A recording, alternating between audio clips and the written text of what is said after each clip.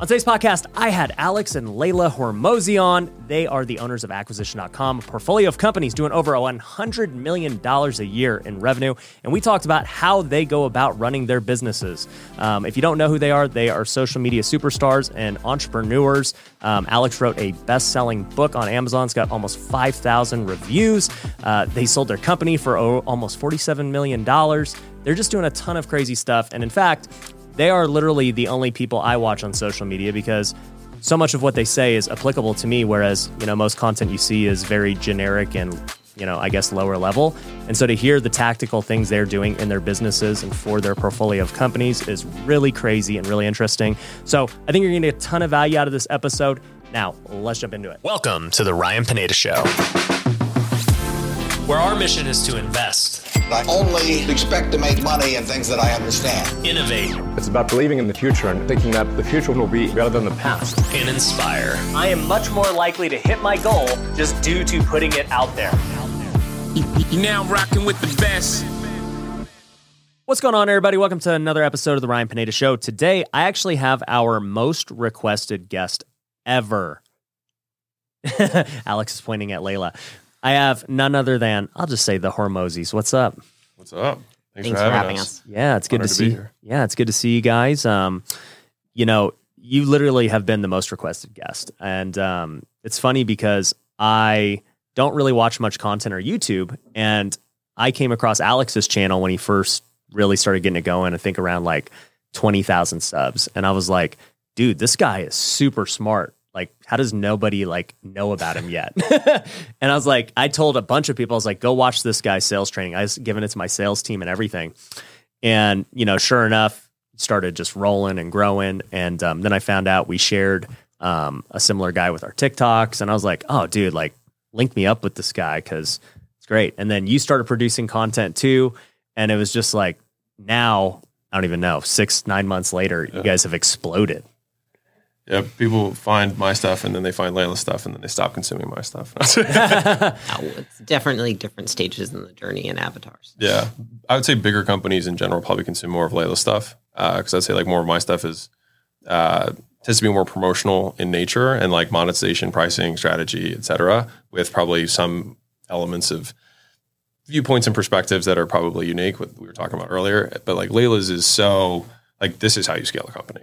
And it's a lot of the stuff that people don't know, which is how do you hire? How do you recruit? How do you build culture? How do you incentivize? How do you build comp structures? How do you, all these other things that are actually necessary to build a company that people have no idea exist.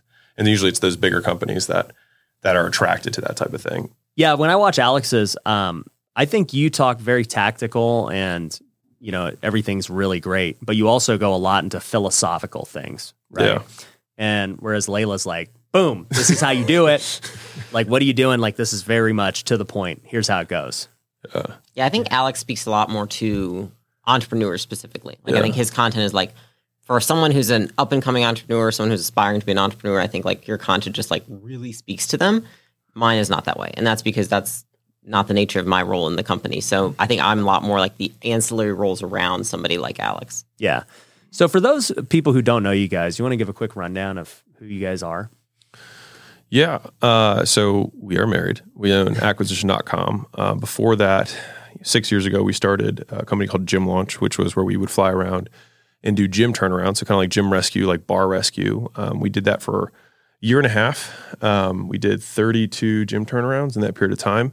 And we realized it was a very difficult business to scale. And so then we flipped from doing an in-person turnaround business to licensing. And that was when the business really went from, a few $100,000 a month to a few $1 million a month in a very short period of time. And so that business took off in 2018. In 2019, we started our supplement company, Prestige Labs, which sold through that distribution base. So we ended up growing to over 4,500 locations that licensed our materials for basically, it was a white label franchise. That was kind of the idea. So how can we give franchise level support, but allow them to keep their autonomy in their brand for a micro gym owner? And so that was Gym Launch. Prestige Labs was the supplement company that was the physical products arm behind that, so they could all stock their stuff. And, we solved a lot of problems that specifically gym owners were struggling with, which is what Prestige Labs was great for. And we give really, really competitive affiliate commissions. And so that was an entirely affiliate-based company, and that company did really well. or still does. And then the third company we started was Allen, which was a software company that solved the problem of working leads. And so most brick and mortar gym owners get leads from marketing or running ads, whatever, and they don't work the leads. And so it was like this huge issue for acquisition for them. And so we saw where kind of chat was going. We saw where machine learning was going. We figured we could bridge that gap for them. And we ended up being able to double the amount of leads that would show up on average to a gym. And then if we found out that we actually use it on any brick and mortar business. And so that ended up doing really well. And so we exited all three of those last year. So we exited the software company in June of 2021. And then we exited Prestige Labs and Gym Launch in December of 2021. So we sold 2/3 stake of Gym Launch and Prestige Labs to APG, which is a private equity firm for $46.2 million. And then we started doing acquisition.com kind of at the same time because that's what we kind of wanted to do next. So we started that. I think the first company we took on was in 2020, June of 2020 or May of 2020. Yeah, it was let's take on one or two, which we know we could deliver, we could do really well without distracting ourselves from the sale. Yeah. But we didn't want to actually full on start another company because our whole goal was that we knew that we had split focus. We had started multiple companies and we do really well with the two of us on one company. Yeah. And so the goal was to divest our majority interest in those companies and then just full on focus on the new thing. And there's so many things that can happen when you sell a company that we were like, dude, we're not going to full on start it until we know that we've sold the other ones. Yeah. And I can attest to this because I actually had your COO, now CEO, reach out to me. It was pretty much like after we had first talked, maybe like, when was that, 6 months ago or so? Mm-hmm. And he was like, hey, I was a baseball guy too. I know you're a baseball guy. Yeah, Kale. And I was like, oh, tight. And he's like, yeah, I'm the COO at Gym Launch. And I was like, oh, dude, I just talked to Alex for the first time. Like, let's link up. And so we got on a Zoom and I had him get on a Zoom with my COO for my education company. I'm like, how are you guys getting customers at Gym Launch? Yeah. Like, tell me how you're doing your sales team. And like, he kind of explained everything to us. Like, we sat there for an hour and like, I was like, wow, there's so many things we don't currently do that we can do so much better at, especially like on the outbound side. Yeah. We don't do any outbound at all. Oh, that's super cool. I didn't know that they linked up. That's fun. Yeah, I didn't know either. He's a savage. Yeah. Kale's a machine. Yeah, he is a machine. Well, he's a baseball guy, of course. Yeah. He's just like, it's funny because people are like, oh, you sold the company. Congratulations. You guys are amazing. And I'm like, dude, it was like, we couldn't have done it without Maggie and Kale. Yeah. And so, because obviously anyone that's buying, if they want to see two founders exit that have like the faces of the company, you have to have people who are really strong to take their place. And so they're great. Yeah. Why, what was the reason for selling 2/3? Like, why not sell the whole thing or keep the majority? So we believed that Gym Launch we still do, that Gym Launch is going to be worth a lot more in the future than it is today. And so we wanted to have as much. So I think if you zoom out, the question is, what problem are we solving? And so for us, the problem that we're solving was not liquidity, because we'd probably taken $45 million in distributions up to that point from those three companies up to that point. So like we didn't need the money, but it was much more, we needed the headspace. And so we needed to not be responsible for all of that stuff. And that might have just been a story that we were telling ourselves, but at least because it was so inextricably linked with our faces leading into it, I still kind of had an identity that was attached to it. And I probably could have done like more pondering and things like that to try and work on it. But like the shortcut was, we'll sell 2/3. We'll still have a big chunk of the business. And we'll be able to do the thing that we kind of wanted to do next, which was acquisition.com. And if the first two companies that we took on weren't as successful as they have been, I don't know if we would have sold. But the first two companies and all the companies done very well, but the first two that we've had the longest have just really, really done well. And so we were like, all right, this is what we really want to do. And then, we built acquisition.com. And so now that does about $13 million a month between the portfolio companies. So explain to everyone like what acquisition.com is. Yeah. So we work with internet businesses. Typically, I would say the majority of our businesses are e-learning and training companies as a whole. It's probably 80%. And then 20% are just, I would say, generic service-based businesses. And that's at least the split. That hasn't been purposeful, but that's been what it's been up to this point. And, we know those spaces really well. And so minimum size is $3 million. I think the biggest company we have does, about $6 million a month. And so there's a big range there. in terms of size. So, on the small side, it's $250 a month. On the high side, it's $200,000 a day. Right. So it's a little bit different. But we've done that, 3 million to 30 million jump 6 times now. And so we just really know what that looks like. And so we look for businesses that are right at that range, that have a good leadership team, that have really deep expertise within some sort of thing that they're teaching, because that's a big lever. Like, how good you are at the thing matters a lot. Now, we know the businessing around that to really optimize and scale it and drive profitability and add acquisition channels, increase lifetime value, decrease churn, all that kind of stuff. But taking companies from 3 to 30 that are internet-based, founder-led businesses is kind of the bread and butter. And so that's what we do at acquisition. So, your target is to get a, business currently doing 3 million, maybe more. Minimum, right? Yeah. And, obviously you get the biggest return taking them from 3 million to 30 million plus, right? So selfishly, I have a couple of companies like that in the in the internet space. Yeah. So what are the biggest bottlenecks you see to go from 3 to 30? Yeah. If I were looking at it, I think to go from 3 to 30, first off is they're typically missing, they don't even have the completed first layer of leadership. No. And then you need that in order to get to usually 10 to 15. And then you're going to need that second layer of leadership in order to get to 30. And so it's typically building out, to get to 10, usually you need like one high level executive. And then you need to fill out that like manager level leadership team. And then in order to get to 30, you need to have really both of those levels. So that's the first thing in terms of people. In terms of like the other pieces of the business, their product packaging and pricing is usually not optimized at all. So typically we have to redo the whole structure. So all their offer structure, all the product, all the pricing, all the packaging, it's just not optimized. They're undercharging, or they're not charging for the right things. They don't know what's actually valuable to the customer. Yeah. And so we help them figure out what's the thing that's actually valuable to the customer, and then who is your freaking customer, right? Because you can say who it is, but like who's actually buying and who's actually like in your Facebook group or in your CRM is a different story. And then I would say that the other two pieces too are data. So getting the data in place, it's really, really tough to scale without that. And so getting them into a system that actually that their team wants to use, because it's one to get you on a system, but it's the second thing is you have to get them on a system that their team can actually use easily, and that has usually a good interface. So that's the third one. And then I would say that the last piece of that is just scaling the talent at the top, which is the culture, which is the soft stuff that we go over with them. And honestly, I think helping that CEO and integrator, it's typically a duo that we work with, just raise up in terms of their level of leadership and the kind of culture that they have, because I don't think that in the beginning they realize how important it is. And so we reinforce that on day one from working with them. And so we really hammer home like dialing in what the culture is, so that as we scale, we don't lose that. Right. So it seems to me, and I mean, it seems obvious just like talking about it, but like people, like most people they don't have enough manpower yet. Totally. And what do you see as like the biggest needs for hiring? Like, is it on the marketing side? Is it on the sales side? It depends wildly on the company. Yeah. Like if you have a product driven entrepreneur, they probably have, really good product and innovation, R&D, things like that. Maybe decent customer success. Probably the tracking's usually not in place, and they usually don't have a very clear customer journey. They're not, measuring time to value. They're not, actively measuring NPS or creating customer health scores, things like that we can have predictive metrics around how we're going to drive, lifetime value.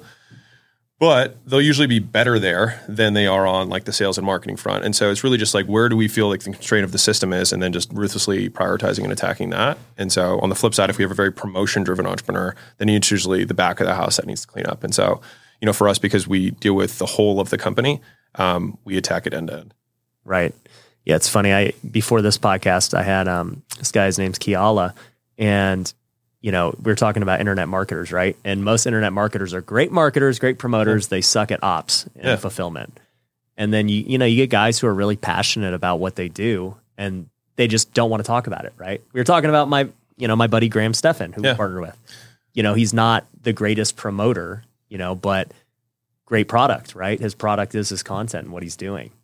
So I think it's cool to see that. So what would you say, at least on the marketing side, right? Because you got your book, $100 Million Offers, right? Which is all about marketing, which was a fantastic book for anyone who has not read it yet. Go get it. It's 99 cents on Amazon. Like you can't, you'd be dumb not to buy it, right? So, quick plug there. But, in that marketing book, something that really hit home was all these ways to market that I currently don't market, right? Like, I learned to market on the house flipping side by going direct to seller, right? We would run TV commercials, direct mail, cold call, all that stuff.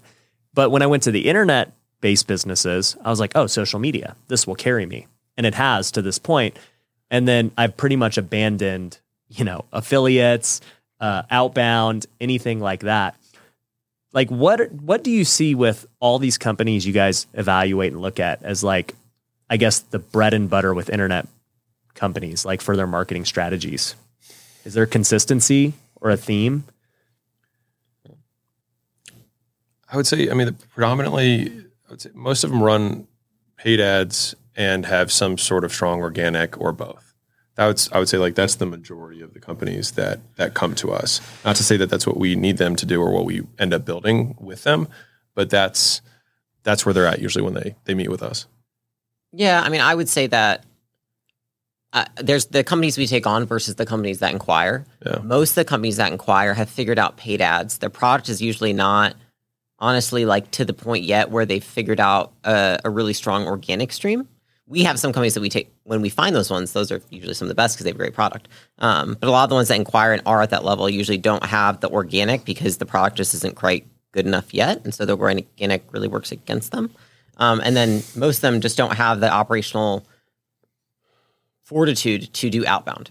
Right. And so they might say like outbound, like, oh, I run ads, and then they DM me in Messenger. Like that's not outbound. Outbound. No. And it takes, 8 months to get outbound working. So it's typically just something paid, and it's usually not on brand. It's not aligned with their culture. There's a lot of things. It's not calling out the right person. So there's a lot of room for optimization. Yeah. 100%. We get a lot of gains just from just filling in holes. Like the first year, we mostly just fill in holes, and almost like by accident, we'll triple the profit of the company without even like really putting the big stuff in place yet. Yeah, because it's interesting. We like, we say between 3 and 10 because the thing is that when you take on a business, and we have that are bigger, it's very different. It's fixing. And fixing is taking something, you're basically negative. So it's like when you take on someone between 3 and 10, they're at 0 and you just have to take them to 10. When you take on someone that's at 20 or 30 and they're stuck, you are starting from like a -8. And then you've got to take them to -4, -2, 0. And so it's a lot easier to start fresh. To give more words around it, they have incurred debt. Usually multiple types of debt. They've incurred cultural debt. They've incurred management debt. They've incurred technical debt in terms of their systems that they're operating on. And so we have to basically pay down that debt before we can grow again. So like one of the companies we had, we pretty much almost like maintained for the first almost 9 months, and then it tripled in the next 6 months. And it was just like org structure, move people around, get these people out, restructure this team, fix the compensation over here. You know what I mean? Just like all the stuff that no one wants to talk about, but like that's what builds sellable businesses that have true enterprise value. Right. If you're listening to this podcast, then my guess is you're interested in real estate investing. Some of you are just starting out, while others are trying to scale their business to the next level. But the problem is, with so much information out there, most people don't know which program or coach to trust. Well, I'm a bit biased, but I believe my company, Future Flipper, can help you get to the next level. We've coached thousands of students from all over the world on how to build their real estate investing business. It doesn't matter whether you want to flip, wholesale, or buy rentals. Our coaching program has everything you need to become a great investor. There are many things that we include with coaching, but to give you a few examples, you're going to get an accountability coach. These are people that have had success in their own business, and they want to make sure that you achieve success in yours. We also have all of our documents, our systems, and processes that I've used to buy hundreds of homes. You can copy and paste them directly into your own business. And we have events where you get to meet me, top-level guest speakers, and other students who are crushing it. My students do deals with each other, and I personally do deals with them too. In fact, at a recent event, I just honored over 20 people in our program that made over $1 million in the last year. So if you want to grow your real estate business, head over to futureflipper.com and apply for a call with our team. The call is completely free, and they can help point you in the right direction whether you work with us or not. So go to futureflipper.com and book your call today. For the last year, the real estate market has been on absolute fire. Prices are at all-time highs, interest rates are at all-time lows, and there is more money in the economy than ever. But with so much competition, many investors are sitting on cash, struggling to find great deals. If this sounds like you, then you need to invest with Pineda Capital. With my network and social media following, we get access to the best real estate deals all over the country.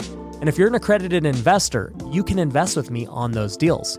In fact, last year we purchased a 334-unit apartment complex in Georgia for almost $20 million. We expect it to be worth well over $30 million when it's all said and done.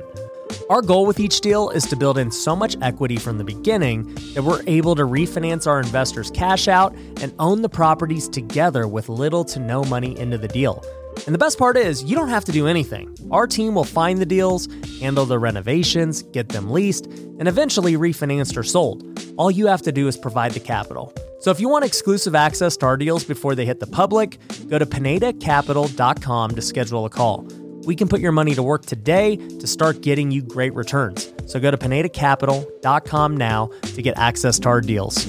So when you guys are looking at acquiring these companies, are you only looking for ones that people want to sell? No?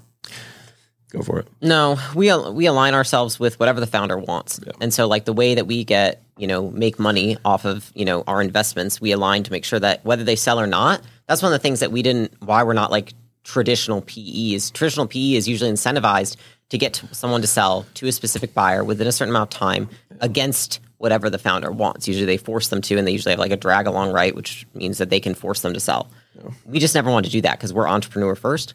And so it's really aligning ourselves with whatever that person wants, which we make sure that we figure out within the first 2 weeks of working together. Right. So what does a typical structure look like, right? Somebody comes in, they're like, hey, take a look at my business, and you guys do your due diligence on it. And you're like, all right, this looks interesting. You have a call. Like these deals being struck, I've heard you say in the past, you only want minority stakes in things, right? Because you want them to, lead the charge. Yeah. So is a lot of this just you guys buying into the company, or are they giving you equity for your expertise? Like, how's all that playing out? It's a combination. It's a case-by-case basis. We have some companies that we have put cash in. We have companies that we haven't put cash in. The big thing is like, what problem are we solving? And so I would say the vast majority of the companies that we are working with are internet-based companies. They are growing. They are profitable. They have cash flow. And so usually the founders, like, they wouldn't, if we were to appropriately value the company, it's usually not actually valuable because no one would really buy it because the founder could never actually step away. So it's really just them with 1,000 hands. You know what I mean? And so the valuation would be really low. And for most of them, they don't need the cash. They need the expertise. Mm-hmm. And so for the majority of the situations, it ends up just being like, cool, we'll take a meaningful enough stake that we care, but not so much so that you stop caring. Yeah. You know what I mean? So it's really trying to strike that balance. And then, we have incentives for us to try and like triple the company within 5 years. And that's like our big, goal that we drive towards. But because we were minority partners, it's basically like everything kicks in after we triple. And so that's kind of like what we drive towards with those companies. So we get a percentage of cash flow, and we have, some profits, interests, or like equity-like arrangements within the company so that if they choose to sell in that period of time, we're incentivized there. But because of the combination of cash flow and profit interests, which is just a fancy word for equity-like stuff for anyone who's listening, we are balanced in our incentive between holding and selling. Whereas if we were like just equity, then we would be over-indexed on just trying to sell basically as fast as we can and get a big multiple on it. Yeah. But most of the founders that we're dealing with or that are approaching us are like, I really want to take this thing to the next level. They're 100% motivated to do it, and they just want more help to get there faster and make fewer mistakes. Got it. So what do you guys think about just the different options for, having this exit event? It seems like, you guys obviously sold. Mm-hmm. Why not go public or something like that? For acquisition.com or for those companies? For, say, Gym Launch. Like, why not take Gym Launch public when you guys were doing it? I think, again, it's what problem you're solving for. Taking it public would have, again, you would have been the one taking it public. Yeah. And we just knew, for a lot of people, they're building something and it's the right foundation to build more upon. Like, I think you're doing that, right? It's like you built the one company that's now building other companies, right? When we looked at Gym Launch, we said, could this build what we want to build within acquisition.com? And the answer was not eloquently. Like, it would actually be complicated because everything was geared towards fitness. And so we could build a fitness version of acquisition.com within Gym Launch, and we could, take companies public and do all those things there. But we were like, do we want to be, isolated to fitness? And the answer was no. We already weren't isolated to fitness in the companies that we were working with. We didn't want to continue to go further into that niche because we have other businesses that we have expertise in. And so we didn't want to isolate ourselves to that. Yeah. And so ultimately it was like we could take it public, we could do all these things. We just felt like we were going further down a path that wasn't the path we wanted to go down. Right. That makes sense. So, I mean, obviously, while you guys were building Gym Launch, acquisition.com came up as this idea and vision. Mm-hmm. So, like, what gave you guys the motivation to want to go about that route? Well, we had one guy who somehow like found his way on my calendar. It's kind of funny. In the first 5 seconds, he was like, "Okay, I'm really sorry. I lied to get on your calendar." And normally I'd be like, "All right, that's not, good." But he's like, "I promise it'll be worth your time." I was like, "All right." And so he gave me his pitch, and he had taken a brick and mortar facility from a few $100,000 a year, like $1.6 million a year, just using like all the free content that we had put out just for the gym space. So he'd been like super following stuff for a long time, and he'd been doing that for a few years. And he's like, "I really want to take this thing and do what you did with Gym Launch in my niche." And it just ended up working out so well with that particular founder and his wife that I was like, I loved doing it so much, and I really enjoyed being able to just like solve so many problems ahead of time that we had struggled to figure out. And so the line of growth on that company is faster, bigger, more profitable than Gym Launch was. You know what I mean? And so it was like, man, let's do and that's where I think the fire kind of lit within both of us. We're like, this is what I really want to do. And we've been in fitness for 10 years. And so we knew we could build a fitness conglomerate and just do M&A and start, buying franchises and buying chains of gyms and buying marketing agencies and things like that within that space, buying fitness coaching companies, whatever. But it's just, and that would have 100% been a great path to wealth or more wealth. It just wasn't the path that we felt like doing. And, I think I talk about this from my worldviews a lot, but like, the marginal utility of money beyond a certain point, decreases. And so we wanted to do different things. Yeah, no, that makes 100% sense. So, you guys plan to do acquisition.com for a long time. Yeah. Is there any plans to sell it at one point or? No, we, obviously any good business could be sold at any point in time is kind of the way we look at it. But right. We said it from day one. We don't want to sell acquisition.com. We want it to be the foundation that we can build other things upon.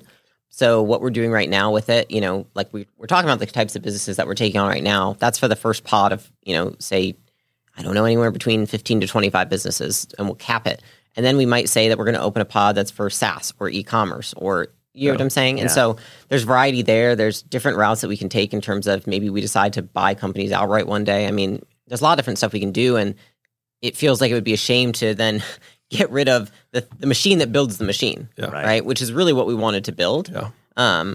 So I could see us spinning up other things under acquisition.com and selling those off for sure. I just don't think that we want to sell acquisition.com. Yeah, so we don't want to sell the goose, we want to sell the eggs if we're ever, going to do the exit path. But no, for us, it's, there were a number of assumptions that had to be true for us to kind of hit what we wanted to do. And so it was like, we have to be more popular in the future than we are today. We have to invest in businesses where the marketplace is growing faster than the S&P 500.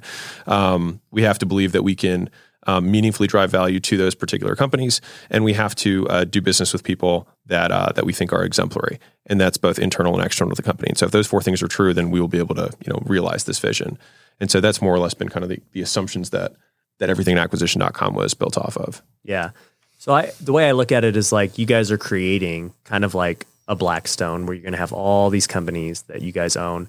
So do you plan to maybe take acquisition.com public to get the funding needed to buy all these companies like down the road as you scale, or what's the plan for that? We've had plenty of discussions about it. I mean, I like there's things that I do like about the going public part, which is just, all of a sudden your equity is liquid and you can issue shares and you can, have access to debt markets and things like that, which I think are cool. But there's also a lot of headaches associated with being public. And so I think we lean more towards just keeping it private this whole time. And if we want to do something, we can in the future. But like, because of the audience size that we have, if you look at like, we were talking about Graham Stephan and Grant Cardone earlier. If we were to do something, I'd rather just raise funds from the audience and allow them to participate in the stuff that we do. Cause I feel like that would be like way cooler. Yeah, I think something more what we would like to do is like, eventually with say maybe not the companies we have right now, but a specified pod, we say we're going to grow this pod with the intention that one day we can say, all right, we have now 5 years of returns that we can say this is our return for the last 5 years, and they're fantastic. Now I feel like ethically I could take someone else's money and say, hey, what if we bought the other X% of all these companies in this pod, which we've already grown from day one. So like, what's the likelihood that we're going to continue to succeed with these companies? So it's like stacking the deck, the stacking the deck in our favor. So, from a diligence perspective, it's not like, okay, we've got this company. It looks really interesting. We already know. Right. It's like we've been doing this for 5 years. We've already, 5X the profit of this business, and we know what the next, 5X looks like. And so, we might take this piece, and then the fund takes this piece, and then we still have majority now in the company, so we can, drive the direction even more. Yeah. No, I love that idea. That's super smart. So let's talk about how you even get these businesses to come to you. So, social media has been something that's drastically changed, the world, period, and business owners as a whole, right? Like, it's like, dude, if you're not on social media, it's like, does anyone know about your business, right? Like, that's just what it seems like. And you both recently came on the scene, like, going full force. What was the catalyst behind that? Yeah, we can. Yeah. So I figured with this company, in contrast to some of the other companies we've had in the past, it had to be something that was inbound. And so like true inbound, I would say paid ads is like in between, inbound and outbound. But like, I didn't want to build a company where we're soliciting people saying, hey, we're going to help you grow your business. You don't know who we are. And by the way, we're going to, buy in for a minority. It just like, there wouldn't be trust. There's just a lot of things that would be missing. So I figured that this company would make the most sense to build off of an organic inbound, following, and I didn't have one. And so I was like, okay, well, looking at Grant and what he did with his fund and whatnot, I was like, all right, well, real estate's not my game. But, I feel pretty confident that, high cash flow digital businesses are our game. And so if that's what we're going to do in 10 years, then start today, and that was kind of the thought process a year and a half ago. Yeah. And honestly, looking at because we both, we're ideating about this business, how you bring in customers affects the entire business. Totally. And so even looking at the kind of talent that you can acquire when you have a very volatile acquisition strategy, you're not going to acquire the same kind of talent you can if you have a very stable, reliable acquisition strategy. And so we know that if we can build this moat, which maybe it takes a lot longer to build, that's okay. It's still worth building because of the kind of business that we can build underneath of that. Yeah. And I agree. Like, most of my customers have been all organic inbound. And so even when things aren't necessarily going well, like if, they don't get the service that they were hoping for, or something happens, they're not immediately like, oh, bad review, scam. They're like, hey, I get it. They're much just more easygoing than somebody that you had to do a hard sell on to buy your product. Yeah. And I think by the nature of what we do, it's investing and partnering with people. It's not even we talk to the founders of the company every day, pretty much, all of them. Yeah. And so I think it's just a very different, it sets the relationship up for success this way, rather than if it were paid or outbound. I just don't think that we'd be set up for success. And I don't think we'd be able to have as much influence in those companies as we do now. And so I think it would be disadvantageous for them and us. And it's and because our relationship is a minority stake, it's much more based on trust and influence because we don't have majority. So we can't force someone to do something. And so we have to have people who share our values and trust us. And if we're like, hey, we really think you should make this move, and it might seem scary, but they're like, all right, I trust these people, I'm going to do it. And that happens honestly all the time. Yeah. Because of just all of the content and value you've put out there. It's like, yeah, if you tell me to do this, I already believe you. You don't need to sell me on doing it. Yeah. Yeah. Trust is a lubricant for doing business. Things happen a lot faster. Yeah. There you go. So, obviously you guys are putting out amazing content. How much of your time do you think you spend on the content side versus the business side? It's different between both of us, so you can answer for yourself first. I would say, the vast majority of our time is on the business and the businesses that we have in the portfolio. We've been pretty good. Caleb's here behind the camera. We've been pretty good about capturing way more of the stuff we've been doing. And so I think that's dramatically cut down. We were talking about this earlier on the actual amount of direct to camera type stuff. But for me, the YouTube channel, I make, 2 to 3 videos a week, which ends up being me usually one day every 2 weeks. I'll just knock out, 4 to 6 videos. And beyond that, I use Twitter a lot. And that's kind of where I test my short, it's really just stream of consciousness. And then that, based on what people, find interesting there, that's usually what seeds the short form video content. And we knock those out pretty quickly because those are, those are easy for me to do because I've made ads for so long. They have similar pace, to like an advertisement. And so we enjoy doing that. But besides that, it's really just, we have the long form videos, we have the short form videos, and we've got tweets. And that's the majority of what we do. And, tweets get repurposed as Instagram posts as well. And that's it. That's everything. Sounds so simple. What about you? Yeah. I mean, same stuff, but I think I know what, with acquisition.com being new, it would be irresponsible for me to prioritize making content over getting the infrastructure in place. Like we're heavily investing in talent and hiring and getting the, structure in place to scale. And so that, because that's my role in the company, like I actually realized today, I was like, oh shit. Like I haven't made a YouTube video in like 3 weeks. And so I told our YouTube guy, because in the beginning, he's like, you're going to do what Alex does. He does 3 times a week. And I was like, I'm not doing 3 times a week. I was like, I'll do like maybe 1 a week. And then he'll be like, dude, we don't have one this week. I'm like, yeah, I don't care. Okay. Because it's irresponsible. You know what I mean? Because I'm just always going to be more internal facing. And so actually that's when, when I said, I really do want to make the content because I think it'll help the companies and help them be more well-rounded if they have both of our perspectives. But I was like, I cannot do direct to camera. It's not scalable. And so I was listening to Gary Vee, and he had this one line where he just said, dude, I'm an operator. He's like, you don't get it. I spend 99% of my time on my businesses. And I was like, I'm an operator. And I was like, I need someone to capture rather than me creating. And that was when we really had the conversations of like, because I kind of came to, I was like, dude, I can't, how are you doing this? And he was like, I don't think I can either anymore. And so we were like, and okay. I've come to that conclusion too. Yeah. For the last 2 years, I've been like, all right, I'm focused on building this media business and, it is a business, right? So like making this content and everything. And now I've come to the conclusion, I'm like, yep, you know what? I'm just filming like me doing business and that's the content now. And that's just way easier. Like you don't have to like dedicate time to go film it's real live videos. Yeah, and it's realer. I mean, people are like, I really wish I knew what like your day looks like. It's like, well, this is what it looks like now. And so we're putting more and more of that kind of stuff out there, which is cool. It's like either you're telling them what you just did or you're just doing it in front of a camera.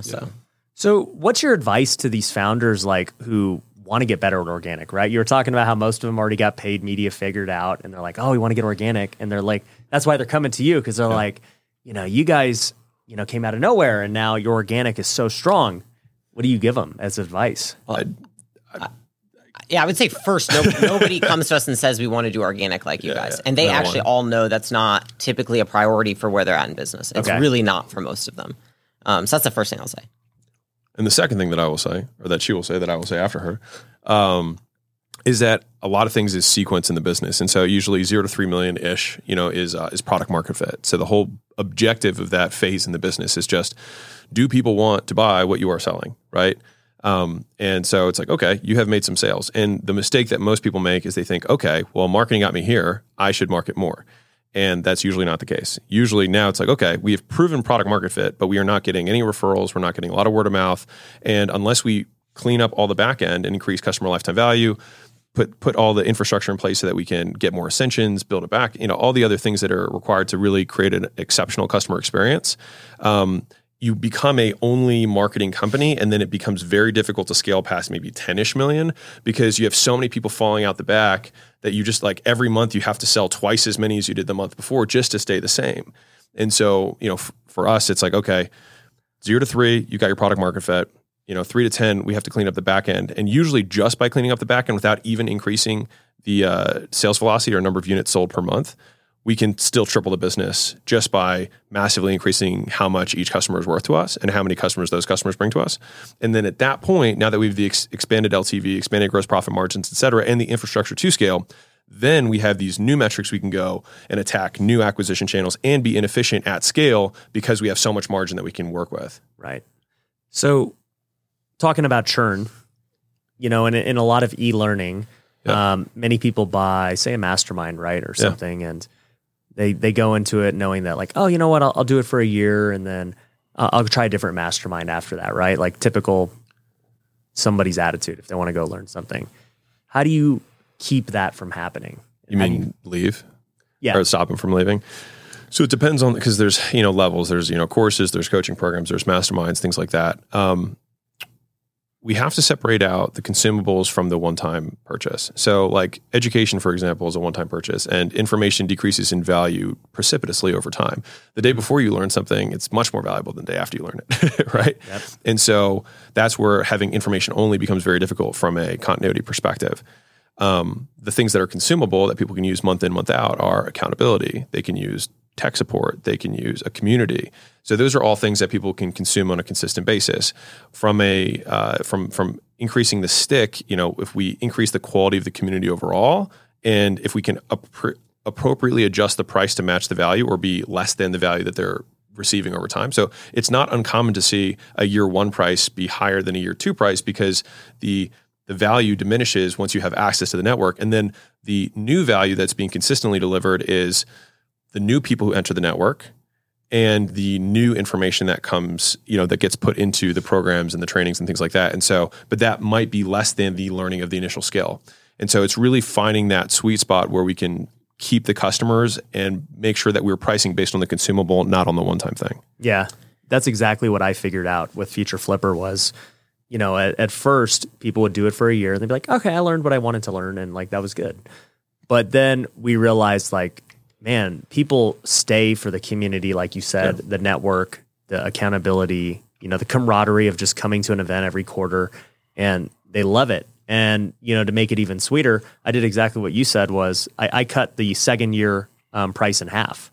And I just said, hey, it's half the price and, it'll be that price as long as you want to stay. And like our retention skyrocketed just from doing all of those things. Yeah. Yeah. If you think about it, really, like when people if you look at like anything in customer success, they always put like basically it's results and experience.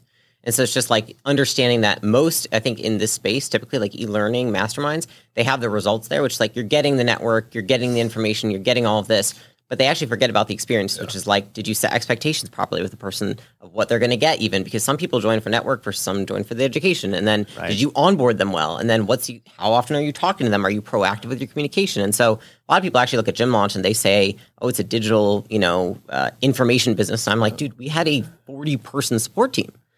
Because we were so focused on the experience. Like every time someone had a baby, a wedding, a birthday, a holiday, like their first trip, they made a certain amount of money. It's like we're constantly pouring into them. And I think that's the intangible stuff that people don't want to leave because they have relationships. And so I think the relationships and the feeling that you give those people is longer lasting than the education all in all because people are loyal to a person, not necessarily to a thing. Right. And one of the points that Leila made there, I'll just zoom in on real quick, which is asking people why they're joining. It sounds really simple and obvious, but people are solving different problems when they're buying the same thing. And so having a personalized experience for how they're going to consume the product and the service at the onset, giving kind of like a unique roadmap is one of those things that will dramatically enhance the value that they're receiving from the program because usually most people deliver way more stuff than someone can consume. And so it's like, okay, how can I give you the shortest path to getting the value that you want the way you want to receive it? And so like that's a huge part. And then, some of the other cool things is using that network effect that you have, for the network, but also for group purchasing power. So if you, let's say just for math's sake, let's say your first year was $12,000 and your second year was $6,000. If you have a group of 200 entrepreneurs or 500 entrepreneurs who are in this network, we have a huge amount of buying power. And so there's normally services and products and things like that everybody probably frequents that may or may not be yours, that you own. And so you can bundle in the savings from the group purchasing power to be in excess of the absolute cost of the mastermind, and then it becomes a savings to be a part of the association or whatever. Right. And so there's like ways that you can stack the value that makes it just so irresistible and such a no-brainer for people to stay that they're like, well, shit. Yeah. I mean, I'd feel stupid to say no, right? And then that's the idea. As the world starts to go more digital, you need to be aware of which businesses are going to thrive in the future.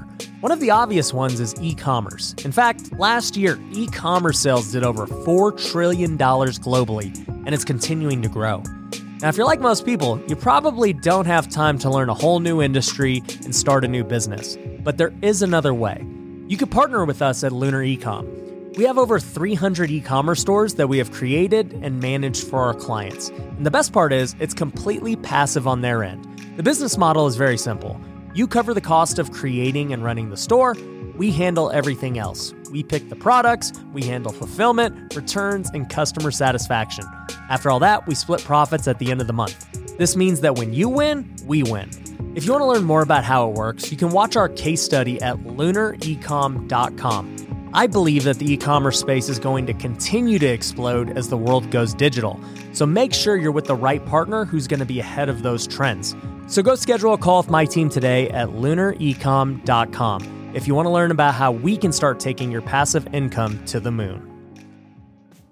Most people want to get rich at all costs. They make sacrifices with their family, their health, and their faith, all in the pursuit of money without even realizing it. But what if I told you it doesn't have to be that way? What if you could grow your wealth in all areas of life? Well, it's possible, and that's why I created The Wealthy Way. It's a community of people striving to grow together in all areas. And we have multiple tools for you to use that are completely free. You can get access to the Wealthy Way Planner, where you can set goals and hold yourself accountable on a daily basis. We also have our Wealth Builder Academy, which is over 4 hours of content teaching you how to manage your time, create the right goals, and all the biggest secrets I've used to grow my life, not only in my net worth, but in all aspects. Lastly, we have our Discord community where thousands of wealth builders are all over the world encouraging one another and growing together. And once again, all of this is completely free. There are no upsells, there are no hidden catches. For me, this is a passion project, and I want to build a community of like-minded people. So if you want to start living the wealthy way today, go to wealthyway.com. There you can get all the free resources like the course, planner, and Discord community. So go to wealthyway.com. Yeah, so speaking of, you referenced your book subtitle there, offers, what's the subtitle offers? How to make offers so good people feel stupid saying no. Yeah. So, we talked about the book earlier and just like all the different ways to market. And I know you're coming out with a whole series of books and everything else. And the next one's about generating leads. Mm-hmm. And, you've talked about how it's taking a while with all the revisions and everything else. And it's been a beast. It's been a headache. And I remember I actually asked you, man, this was maybe like 4 or 5. I go, hey, how are you publishing them? And you're like, just on Amazon, Kindle. And I was like, really? I was like, who's writing them? He's like, I am. And I was like, what about you're like, I'm just doing it. I'm like, holy crap, dude, to do all of that. Like I wrote my one book right over there, and that was like 4 years ago. I was like, I don't think I could ever do that again. That was so difficult to like write it on my own. Yeah. It's tough. But Alex didn't write his first book even thinking he was going to publish it.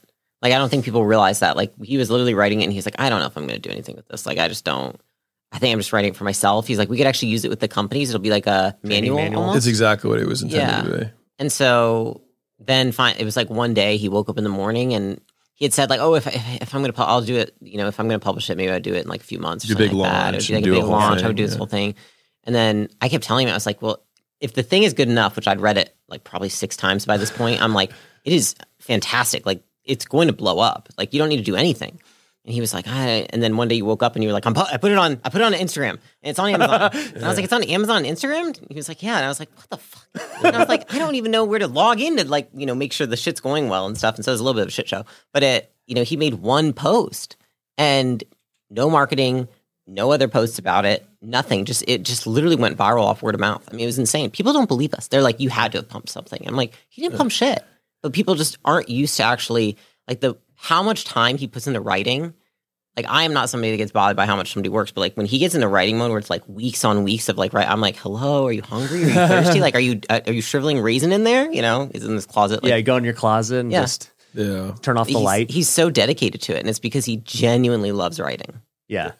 And I like the books, books are very special to me because like I've learned a lot from, reading and like if you think about like when people die, the only thing that's left is like books. Like the only thing that has like stayed for 2,000, 5,000 years is like written word.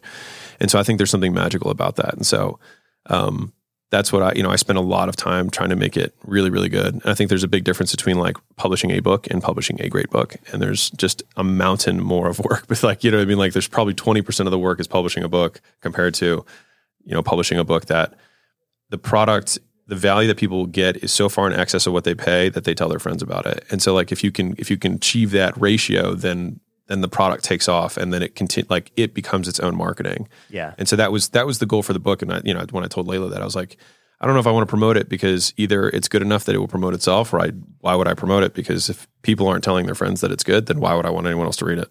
Right. 100%. And I think the thing you did that was genius was you made it $1. Like, you know, like the virality of that, you haven't seen many people do that, right? Because like they spend so much time and money to get a book out there and to do the launch. And, you know, if they paid a ghostwriter and all this stuff, and it's like to sell it for that, you know, it's like, well, what do I have to lose? Like, I might as well read it. And then like, it's kind of like, it made me realize too, that a book is pretty much just like content. And, you know, we make content for free. We don't charge people to watch our YouTube videos and stuff. And it was like, yeah, that makes it like, why not try it as a book? And so watching what you did with that, and obviously, even if it was $1 and it sucked, nobody would watch it or nobody would share it. Right. So it was just like, you got nothing to lose by buying this and just reading it other than your time. And, dude, it's crazy. Like how viral it's gone. Cause I read it when it maybe had a couple hundred reviews. And then I was looking at it before I was like, this thing's got like 5,000 reviews now. What's going on here? Yeah. It's crazy. Yeah. It's been pretty cool. Been very excited about it. Yeah. It comes up on 1 year in July. Yeah. So, you know, hopefully we can get 5,500, maybe 6,000 the first year. Which would be cool. Crazy. Because then I think about like, you know, what does it look like, you know, 20 years from now? Are there going to be like 120,000 reviews? Right. Which would be pretty cool. But like, you know, to your point about the pricing thing, it's like I priced it there because like, what was the objective of the book? The objective of the book is that it gets shared and that many people consume it. The objective is not like for me to make an extra, you know, $20,000 a month on a book. $2 a book. Yeah. Like I just, you know, and Amazon takes 66 of the 99. Like it really, like I did not make a lot of money on the book. Yeah. We said we want to be able to basically, you know, anything we put out there that's education or information, we just like decided like our brand, like, we want all of it to be for free. So we don't want to make people pay for anything. We don't want to ever sell anything. It's just that's not how we want to make our money. Yeah. We just make our money doing the stuff. You know what I mean? And so we wanted to just teach as many, like the business model was simple. It's just, okay, we really do this stuff. And why don't we just help as many people as humanly possible, knowing that 99.9% will never work with us and never give us $1. And that's fine. And then of the people who are super executors because they can take the stuff without handholding and get themselves to 3 million, 5 million, you know, 8 million, 10 million a year. And then they're like, dude, I used all the stuff. I got past this level. Now, like, I trust you because I used your stuff and it worked. So now I know the next thing's going to work. And then it just makes it for such a better process of finding alignment, getting the right partners. And so it's just big picture. I don't want to sell more like $10,000 things. You know, I want to just find partners that were in it for 10 years and build something really cool. Do you ever see yourself starting? I know you're not going to charge for education, but do you ever see yourself starting like a mastermind for high level entrepreneurs? No. That was actually, I'm sorry. No, I mean, I feel strongly against that. Yeah. No. But even if you didn't charge, like just, I don't know, as a networking type deal. I think we've thought about doing like an event. Yeah. You know, like a Hormozi Nation event or doing a community on like Discord or something like that. So like, we're trying to think of different ways. Hey. Did he tell you to do Discord? Yeah. We're putting it together as we speak. I have 2 Discords right now. Okay. Oh yeah. So they have about 15,000 in them. Okay. And Discord's interesting because it's like 24/7. Yeah. And it's just like nonstop. People are just always talking, always communicating. It's different than a Facebook group where it's like you got to make a post and somebody might comment, somebody might not. It's like a 24/7 chat room. Yeah. Yeah, that's crazy. I mean, yeah, I could see us doing something like that. It's just, what's the objective? You know what I mean? Like for us, the objective is the mission of the company is to document and share the best practices of building world-class companies. And so we do that by building world-class companies and documenting it, and then we share it. And the key point of sharing is like, we share it so that everybody can have it. And I just, in my bones, believe that the only thing that makes the world better is entrepreneurial businesses. And so the more business owners we can equip with the skills and lessons that, you know, were very difficult and painful for us to learn, then the more good businesses will be out there. And even if none of them ever work with us, like we'll die and it won't matter and it's okay. And we're happy to just help people out. And we're good with that. 100%. So how is it, you know, working together? I mean, you guys seem like you're just yin and yang, like, you know, it just works so well just watching it from here. Does work well. It does work pretty well. Honestly, yeah. I mean, it's a tough one because we met and we started working together so quickly, and it's not for, I would say, like 99.9% of couples. And I think also a lot of couples aren't going to work as well together as we do. Yeah. Because I think that we just naturally, you know, like I've always been kind of in this position with anyone that I've worked with, like the integrator to a visionary. And Alex is naturally a visionary. And so I think we met and we had complementary skill sets, and it was the right timing, and we started doing it from day one, and we're both really coachable, and we both take ownership over our shit and don't blame each other. And so I think just who we're lucky that we found each other and it worked so well. But I'm working together is great. We love it. Do you guys ever how do you split between business and your relationship, or is it all just flowing together all the time? It flows together. There are moments where you're like, hey, husband hat, or hey, wife hat, and you need to clearly delineate. But most of the times, the things that we enjoy talking about are the things that we're building together. You know what I mean? And so in a lot of ways, we're talking earlier, the businesses that we build are a lot like our kids. They're the things that we're bringing into this world, and we're raising them and, fostering them and whatnot. And so that's what we enjoy. And we've always kind of decried the black and white, you have to have one date night. You cannot talk about business. You have to, you should, you must, blah, blah, blah. These things so stressful. I think you can do whatever you want. And this is the life that we like. And this is the marriage. We do marriage the way we envision marriage, and it works within our dynamic. And that's all we know. And so, for people who have similar mission values and, lifestyles, then I think those are the three things that for us have to be in alignment for any kind of long-term partnership. It's you got to want to do the same epic thing. You have to want to get there the same way. And then the lifestyle is how you do it in the meantime.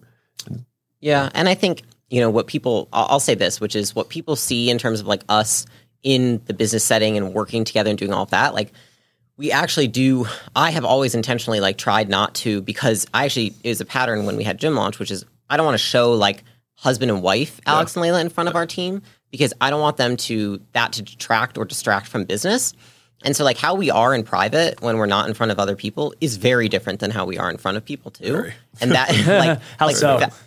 We're super playful, super funny, playful, tons of humor. We joke around a lot. Lighthearted, very touchy, that's one thing that I actually, when we had the company, I was because you go just touch your spouse, but in front of the team to be hugging and doing all that while you're leading it quarterly. Yeah. That's a little weird. So I try, we've kind of trained ourselves not to do that stuff in front of other people. Yeah. And if anything, unified front, it's just I would imagine it's just like parenting, right? I don't have kids, but I would imagine it's just like parenting. Unified front, we don't disagree publicly if there's ever anything. If there is anything, we're hey, after the meeting, talk about it in private. Yeah, I thought we were not doing that. Yeah. Where did that come from? Yeah, it's oh, I thought you were talking about this. Ooh, my bad. I'll let them know in Slack. No big deal. You know what I mean? Yeah, just being sensitive to other people in the room. I think especially so many people are hesitant to work for a husband and wife duo because they're worried about the stability of the relationship and how you disagree and how you solve arguments and all that stuff. And the last thing we ever want to do is bring any sort of personal element in front of our team, besides I would say our intermediate team, which is Caleb, who does video, he's going to see us together in our own element, and same with our EAs. But besides that, nobody really sees. Got it. So with all these businesses you're buying, how do you factor in the economy? Because I've heard you talk about this on your videos, talking about the vehicle at which you're in, right? If you got a ship that's got a lot of wind behind it, it's way easier to go with that, right? And so we see the economy doing whatever it's going to do. How do you guys navigate this? So I will take this. So one is, what's the marketplace we're going after? So the marketplace that we're going after is e-learning, which as a category is set to 2.5x over the next 5 years. Now, compared to anything else, that's great growth. So from the wind behind the sails perspective, we've got that. And I think a big part of that is because formal education is being disrupted. I think because a lot of people are seeking out alternative education sources to make money, right? Because, and this is not me decrying or saying college is bad. It's just that a lot of people can't afford to spend 4 years and $100,000 and not make money for that period of time to then make the same amount of money that they could just not doing that experience. And so the opportunity cost is massive. And so I'll say it differently, is that the demand for income producing skills has not gone away. The supply of the formal supply of it has. And so they are seeking out alternatives. And so that is why that market is growing. So number one is that. Number two is that in a, bad economy future, especially an inflationary environment, businesses that have low capital expenses and high cash flow tend to be businesses that fare better because there's easier pricing power, and because you don't have to, put capital back into the business to expand it. It's easier those businesses are more flexible. And so the types of businesses that we work with are by nature low capital expense businesses, high cash flow. And so for those reasons, we feel really well equipped for, an inflationary period that might come in the future. Everybody has a plan until you get hit in the face. But we feel as far as we can see, we feel pretty good because things have to go on. And so it's like, okay, well, if we can mitigate these risks, at least then we can trudge forward and deal with things as they come. Yeah, I mean, it comes down to they're very flexible businesses. Yeah. And so if you have a flexible infrastructure and you have a flexible model, and these aren't businesses with huge capital expenditures and giant buildings and real estate all over the freaking world, it's not going to be that hard to pivot. And honestly, like during COVID, we had to pivot all 3 of our businesses. Was it easy? No, it was a pain in the ass. But did we do it? Yes. And it was something that made the companies better off. And so we factor that in when we're looking at the entrepreneur. And are they the kind of person that could, do well in economic downturn, and then the company as well? And most people in an economic downturn, like the demand, again, for income-producing skills does not go away. Right. The demand for, other things that are like nice things might decrease. But like when there is no money, the demand for money is just as high, if not higher. And so and many of the businesses that we have teach kind of niched income-producing skills. So it might be, how to fix a hair salon, how to be a plumber, how to whatever. And so those are, I think, always going to be in demand. Yeah. Second to that is we do try to pick people that we believe are market leaders or could be market leaders. Yeah, that's a big one. So we're not looking at people that are distressed or that we don't think have the potential to take over their specific niche. Yeah. And so typically in an economic downturn, the market leader survives. And so we feel confident that those people could do that. Right. When you guys look at these different businesses, you're talking about market leaders and, as far as in the space and generating revenue and everything. But, like a lot of businesses, probably like Gym Launch early on, are very dependent on, the founder, right? They're the face, they're driving all the traffic. Even today in many of my businesses, like, dude, if Ryan stops making content, where the lead's coming from, right? Yeah.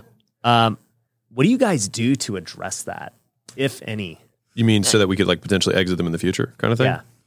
It's always, honestly, with all of them, that is part of the plan. Yeah. So that's something that takes, I want to say if you're starting, you're like, I want to sell my business and I want it to be like rock solid. Maybe it's 18 to 24 months. 24.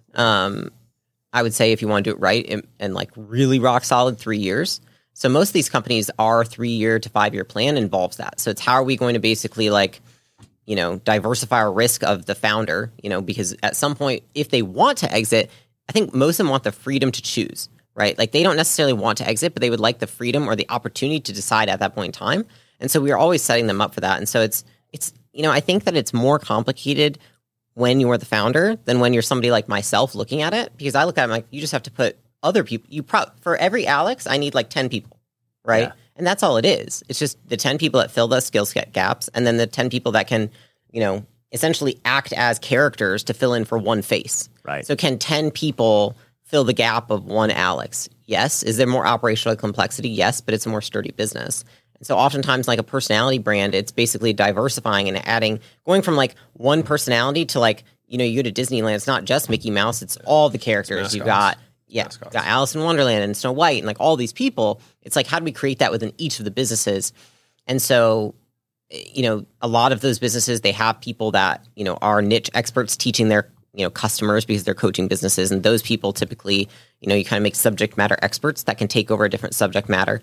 And then the other one is taking, their leadership team and kind of like raising them up to be more forward facing, kind of taking the internal and making it external. So there's a few different ways you can do it, but it's just a process. And if you do it over time, it's honestly not that hard. Yeah. You pretty much described what I've been thinking. Cause like, I don't want to sell, but I'd like to have the option one day. Right.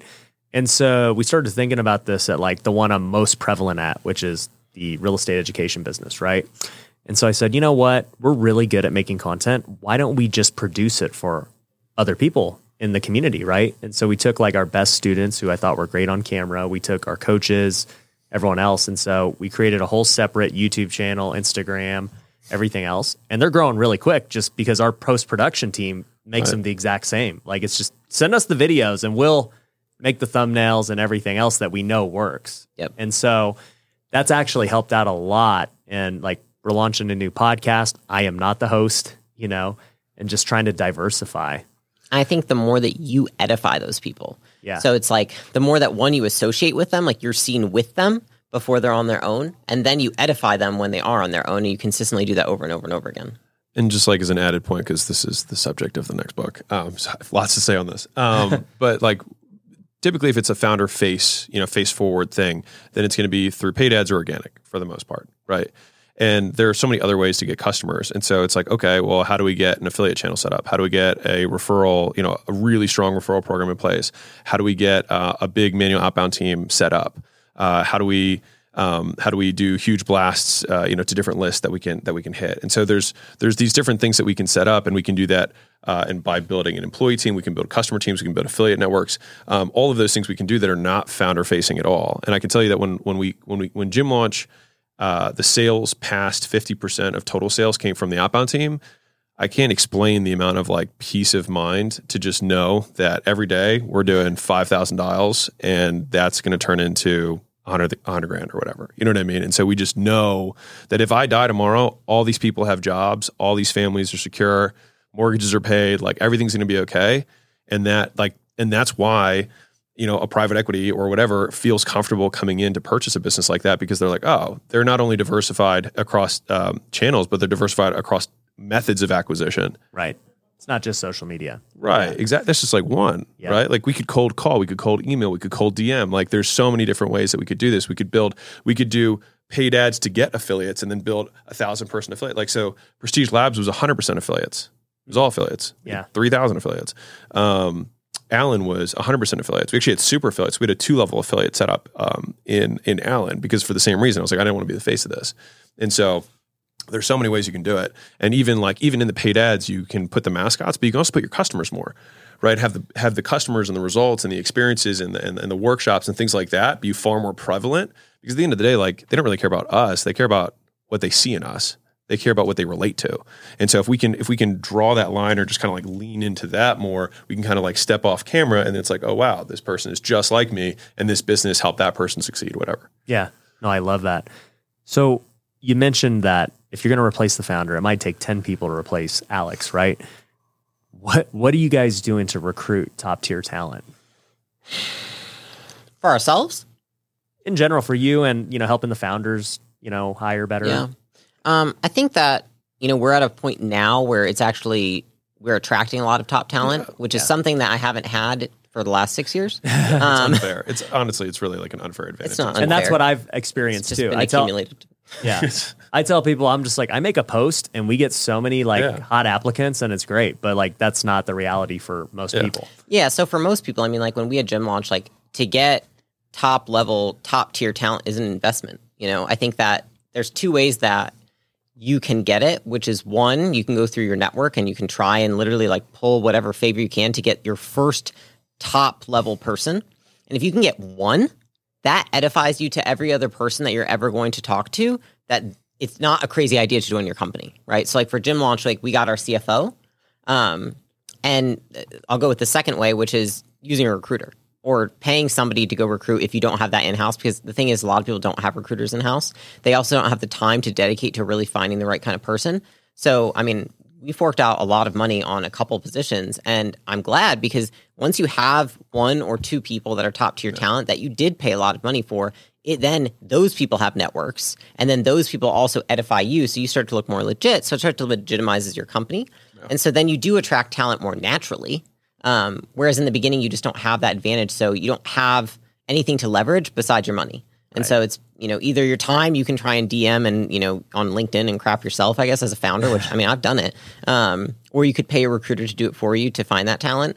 I really just think, like, we basically gotten in, I'll tell you how we found our CFO. We gotten in with one of our friends who said, I can get you with this recruiting company, but they typically only take companies above 100 million.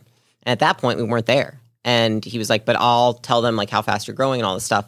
And so because of that, we got to use them, and because their name, their brand of recruiting, right? So when they reached out to somebody, they're like, oh shit, they were literally number 1 in the nation. So they're like, I'm going to answer to them because they're the number 1 firm.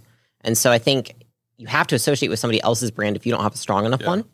And so for our companies, like at Acquisition, when they were trying to fill roles for them, like we do leverage ours to find people for them, because we have so much inbound, like, hey, do you need an operator for a company? Do you need a sales manager for a company? So we can just throw that back into the and it's a big companies. competitive, that's a big thing that we can help with the portfolio companies, because also, like, to her point about like the legitimacy, if they're like, oh, your portfolio is doing, 150 million a year, they're like, okay, I feel much better that you guys are all on board on this, and you guys are an investment firm that's really like sees something here too. So then they feel way more at ease.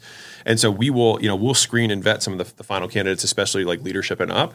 And so like we can attract them, we can vet them, and then we can place them. And then it also gives us, from an operating perspective, we get multiple lines inside of the business. So we know what's going on, because it's, sometimes the founder doesn't communicate all the time because they're busy, whatever. And so we have other people who are in the company that know and like and trust us too. And so it gives us so much more intel into how the business is doing, so we can keep a much better pulse on what we can do to help them. So you're telling me Acquisition.com is a recruiting company now? That's, that's actually it. Yeah. Because when we were deciding what we wanted to build, Alex was saying, this is what I want, and I was saying, this is what I want. And then we kind of put something together. It's always like a mesh of the two. And so like what I really love doing is finding talent for people. Like I love doing it for my own teams. And so I was like, I think I'm good at it, and I think I'm really good at helping people with it. And so that's why we decided like the most hands-on piece that we are with the businesses is recruiting. So it's recruiting their leadership. And that was the number one thing you said from the beginning. Yep. You were like, people. Yeah. Like, that's what they all need. Yeah. And it makes sense. Like that's the thing you're helping probably the most with. It's the phase of growth that they're in. So part of it might just be that tends to be the problem that most of them are at. And so we have morphed ourselves into becoming like the best solution for that thing. I don't know if it's the chicken or the egg, but just the more high quality people we place into enterprises where there's a deficit, the faster the growth is. And so we just, like, everyone's one hire away from the business of their dreams. Yeah. No, I 100% agree. And I mean, for Acquisition.com, it gives you guys so much of a competitive advantage. Not only just like, we're going to potentially give you money. You're obviously going to get our expertise, but by the way, you're getting our network too. Yeah. It's like Shark Tank. 100%. Yeah. That's super cool. Well, I really do. I could talk all day to you guys because there's just so much, you guys have going on and your knowledge and everything. But, I appreciate you guys coming on the show. It's been a lot of fun, and I know the audience got a lot of value out of it. So, yeah. I mean, we appreciate you having us on. Yeah, no, I appreciate it. 15-minute drive. Yeah, that's true. No, and I appreciate the questions, because it was, we don't get to talk about like as Our much business. higher level business stuff or what we do every day that often. Never. So this was actually really fun for us, because we almost exclusively we talk about this stuff every day. This is all we talk about. But nobody asks us about it. Yeah, I have no one to talk to about it. Yeah. So, they were all just selfish questions that I've been wondering. That was good. We like talking about, so. Yeah. Perfect. Cool. Well, cool. Guys, if you like this episode, definitely go check them out on social media. We'll link to all their links below. If you got a business that's got $3 million or more in revenue, go hit up Acquisition.com. They'll help you out, as obviously. And, if you like this podcast, leave a 5-star review, share it with a friend. We'll catch you on the next one. Peace. Thanks for watching The Ryan Pineda Show. If you want to work with me, head over to ryanpineda.com. You can find my courses, coaching programs, and upcoming events. We also have free resources you can download, so head over to ryanpineda.com.